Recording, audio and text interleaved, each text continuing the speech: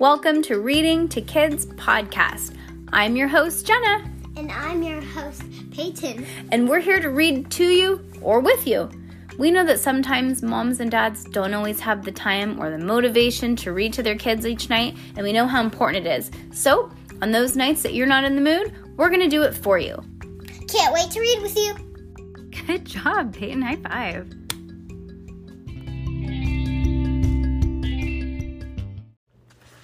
This Isn't What It Looks Like Secret Series by? Book number? 4. Okay. Yep. Chapter 22, The Trunk, page 393. And this is the last chapter of the book until we get to book number 5. Okay, ready? For Cass and Max Ernest, a rainy Sunday afternoon almost always meant tea at the fire station. And so it was that they found themselves at Cass's grandfather's kitchen on a table one rainy Sunday afternoon a few weeks later. By now, their tea was cold and all the best chocolate chip cookies eaten. For Cass, best meant chewiest. For Max, it meant chocolatiest. Chocolatiest. I don't think that's a word, but I like it. Chocolatiest. After regaling them with a war story that everyone present knew, it's right before 7. Before everyone, hold on, now I lost my place. Before everyone knew to be entirely made up, Grandpa Larry excused himself to go catch up on some work, an activity that everybody knew was code for a nap. Grandpa Wayne said he was going to tinker with some old record player that he purchased at a garage sale that morning, an activity that everyone knew could go on for hours or days, or in the cast of one 8-track tape player, years and years. Cass and Max Ernest, meanwhile, were both reluctant to go home, as it would meant to stepping out in the rain. Cass sipped her cold tea and regarded her uncharacteristically quiet friend. With Yo-Yoji back at home, his parents returned, and Pietro and the other Turkish members kept keeping their distance, still hoping that Cass would crack the mystery of the secret. It felt to Cass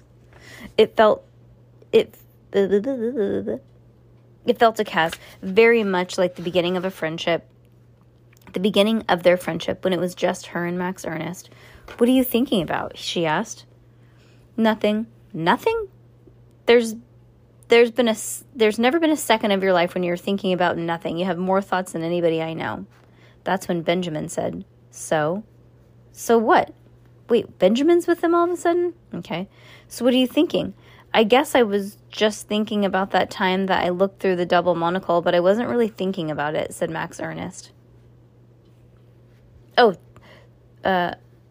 Okay, Benjamin's not there. Nothing, that's nothing. There's never been a second in your life when you were thinking nothing. You have more thoughts than anybody I know. That's what Benjamin said. Okay, so he said that's what Benjamin said. Okay. I guess I was just thinking about that time that I looked through the double monocle, but I wasn't really thinking about anything, Max Ernest added quickly. You mean at the hospital? You said you just saw yourself in the mirror. Yeah, that's kind of right. What else did you see? Cass could tell that there was something that he wasn't telling her. Just myself. But it was in the future. I was old. Really? That must have been so weird. A year ago, Cass might have assumed he was making this up, but having seen so many unexpected things in the monocle herself, she didn't even question the truth of what he said. Yeah, really weird. So what did you look like? Crazy? Seriously? What were you? I mean, what were you going to be, a stand-up comedian? I don't think so. I was sitting down. And I wasn't exactly telling jokes. A magician? No, at least it didn't look like it. Then what were you doing? Not much. You must have been doing something. Well, I was writing, said Max Ernest reluctantly. Writing? Cass repeated in surprise. Yeah, I think I'm going to be a writer. Can you believe that? What if he's the one who wrote the book? Peyton, I think you're right. And he eats... What? It is him because he's eating chocolate. Remember, he loves chocolate. Peyton, how did you just figure that out? You're a genius. Because I'm a genius. Yeah, I think I'm going to be a writer. Can you believe that? What's wrong with being a writer? You like books. Nothing, I guess. I don't want to talk about it. Why? What were you about to say? What were you writing? Max Ernest shook his head in disgust. I'm not sure. It looked like a novel, but it sounded more like I sounded more like a raving lunatic. So you could read it? Through the mirror? Just a little bit. Well? Max Ernest shook his head. Come on, you have to tell me. You have to tell me everything. Only the words I can't remember. I can't keep a secret. Never could. That was the beginning of the book. Of book 1. Can't keep a secret. Never could. Remember? In book 1, it said, I'm writing this book because I can't keep a secret. Never could. Oh my gosh. Okay, well, he saw himself writing the first book. Cass laughed. Well, that's true. And then, wait, promise me you won't get upset. How can I promise that? I swore I wasn't going to tell you this, but I saw our names. Max Ernest, speaking in a rush now. Well, they weren't really our names, but I could tell that they were stand-ins for our names. Like mine was Max Ernest instead of Blup Blup, and yours was Cass instead of Blup. Oh my God, Cass and Max Ernest isn't their real name, remember? Really? Yeah. Cass was appalled. Oh, yeah. You were writing about us? Don't get mad at me. I haven't done it yet, said Max Ernest, already regretting his words. Yeah, but you're going to. That's worse. Why? What's so terrible about writing about us? It means that I can't trust you ever again. How can I even talk to you knowing that what I say might be in a book one day? Max Ernest put his head in his hands. Why couldn't he even ever keep anything to himself? Ring, ring. It was the fire station doorbell, i.e. the old fire alarm. It didn't ring very often, but when it did, it was so loud the whole place seemed to shake. Sebastian, Cass's grandfather's old, ailing, blind basset hound, gave a half-hearted bark, his voice no longer in competition for the bell. With the bell. Can you get it, Cass? Grandpa Wayne called from down below. Unlike Grandpa Larry, who was asleep, or at least pretending to be, Wayne was not what was known as a people person. If Cass was around to get the door, he always asked her to do so. Nice.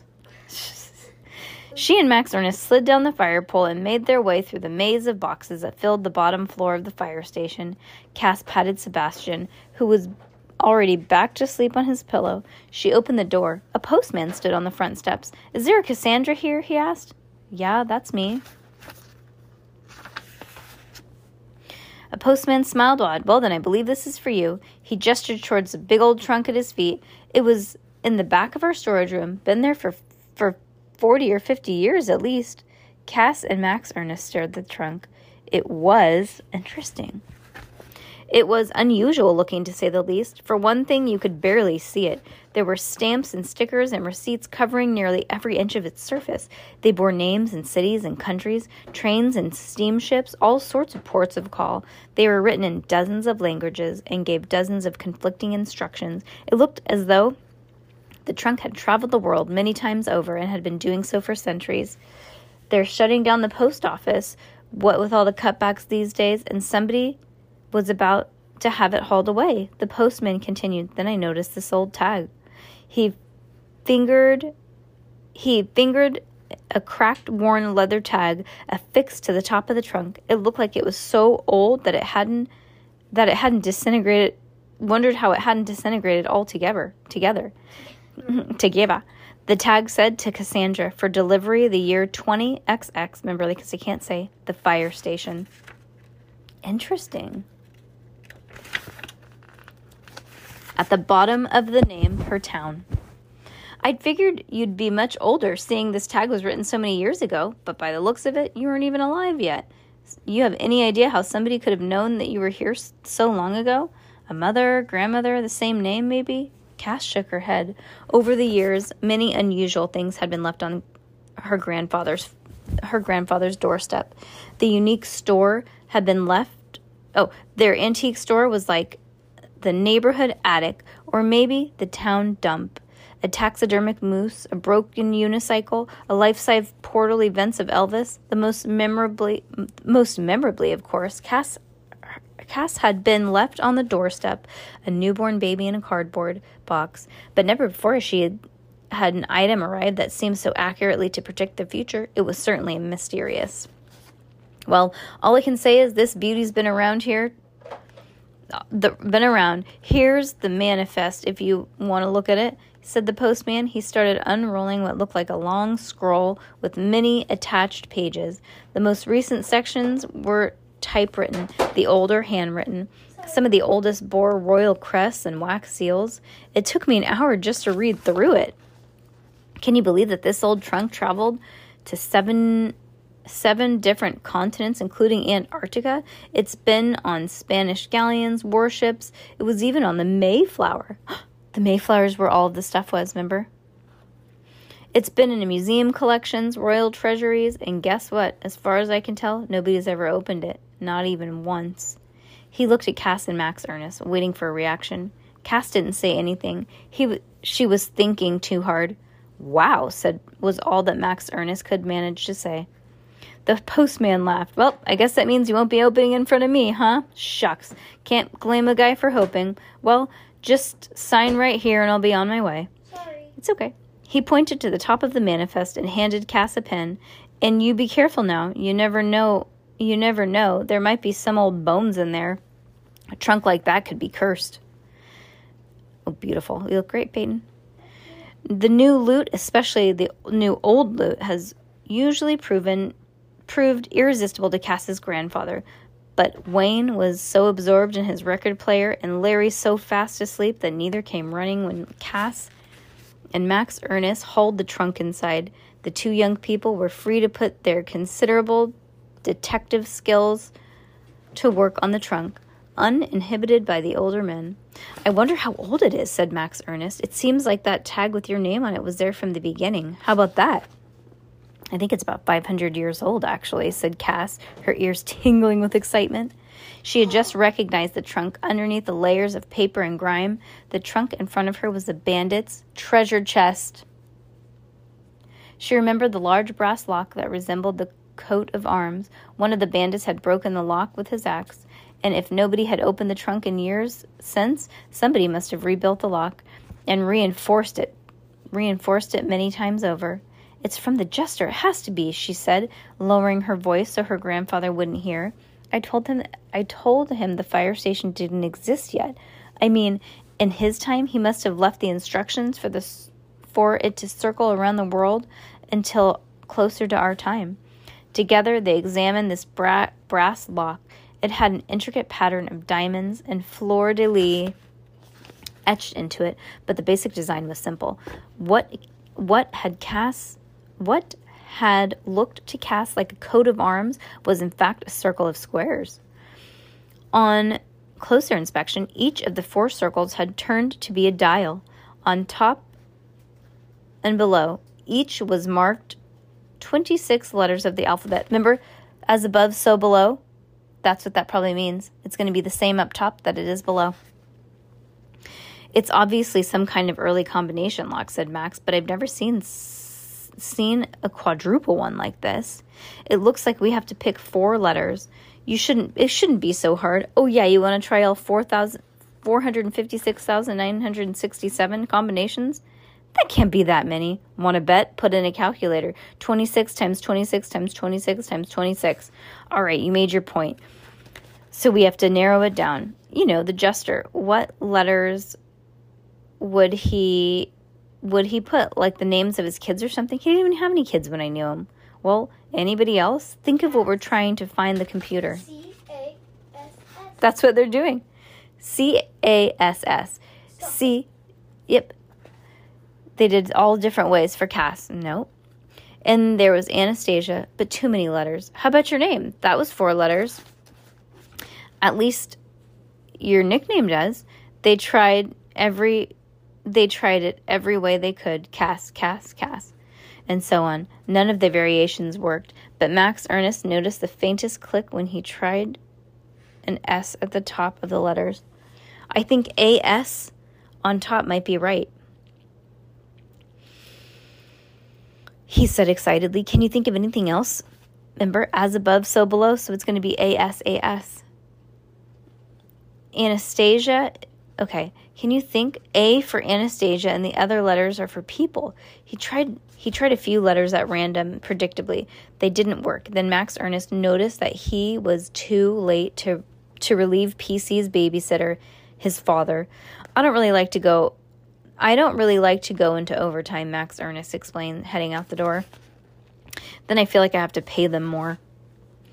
Plus, it's just sort of disrespectful of a babysitter's time. Your dad's not a babysitter, Cass protested, and he's your dad and PC's dad.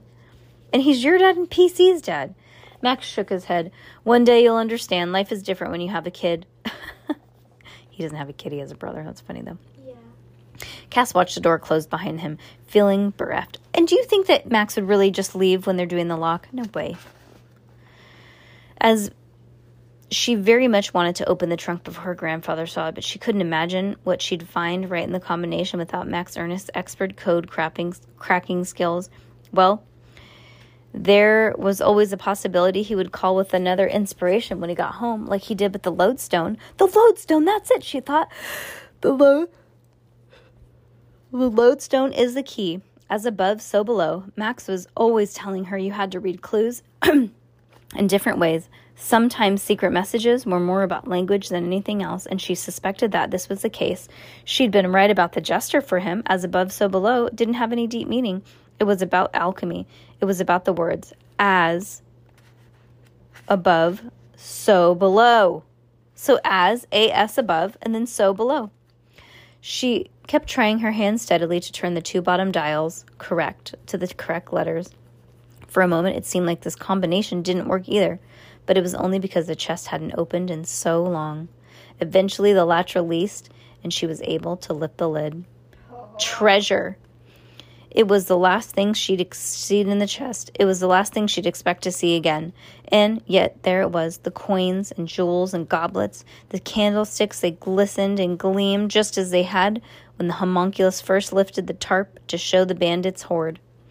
Of course, there wasn't nearly as much now. The poor bandits had given most of their bounty to the poor, but there was still plenty. Cass would be wealthy beyond measure if she kept all of it, that is.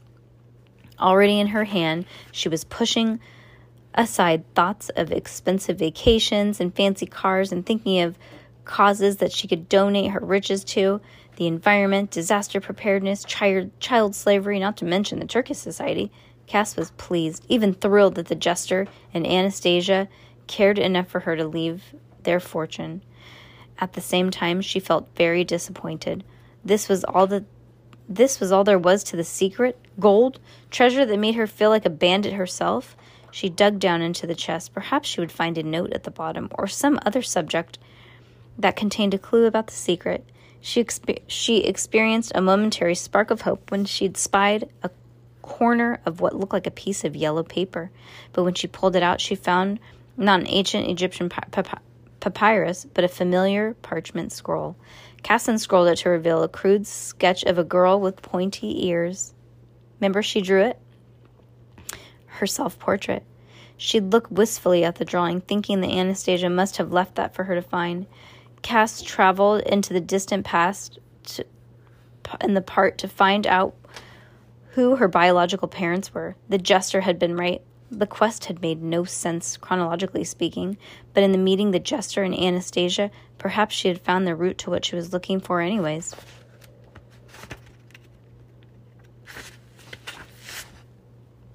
I have a present for you, said Cass to her mother. Later that night when they were together in the kitchen, she pulled her now flattened self-portrait out of her folder in her backpack and handed it over. Her mother smiled in delight, surprised. Cass, did you draw this? Cass shrugged. I guess, if you call it a drawing, it's more like a scribble. Thank you. I don't remember the last time that you gave me a drawing that you did. Probably when you were 6 years old. This is wonderful. No, it's not. You don't have to say that, said Cass, embarrassed and already half regretting the gift. I know I don't. I'm saying it because it's true. It's very expressive, and I think it captures the essence of you, although, of course, you're much prettier. You don't have to say that either. Melanie shook her head. What am I going to do with you, Cassandra? It's a very important skill to know how to accept a compliment. Well, I guess I'm not very skillful then. Terrific. Now I'm insulting you? Melanie had held Cass's drawing up to the light. This paper looks so old, almost like parchment. Did they give it to you at school? No. I found it at the fire station, said Cass semi-accurately. I don't think Larry and Wayne knew it was there. Well, I'm sure they would be glad to see it was used well. What's this tiny little scrape of paper glued to the other side? Asked Melanie, turning the parchment over. See here at the bottom? I think there's something written on it, almost like hieroglyphics. Let me have it. Cass snatched a drawing out of her mother's hand. I have to take a look at I have to take the drawing back, she said, not yet daring to look at it. It's, I don't think it's finished yet, and I'm afraid you're going to put it up or something. Sorry. Leaving the flabbergasted Melanie alone in the kitchen, Cass flew upstairs to her bedroom and slammed the door. Cass, what did I do? Her mother shouted from downstairs. Nothing. I love you, Mom. Cass shouted back, and then she locked her bedroom door for good measure. Her hand trembling, Cass opened the parchment paper. Sure enough, there was a little scrap of rough woven paper stuck to the bottom of the page. Cass was certain that this was it, the papyrus on which the secret was written. There was only one problem. The papyrus was rapidly turning to dust. The end. Well, okay. Time for book number 5. What? Time for book number 5. What? Goodbye.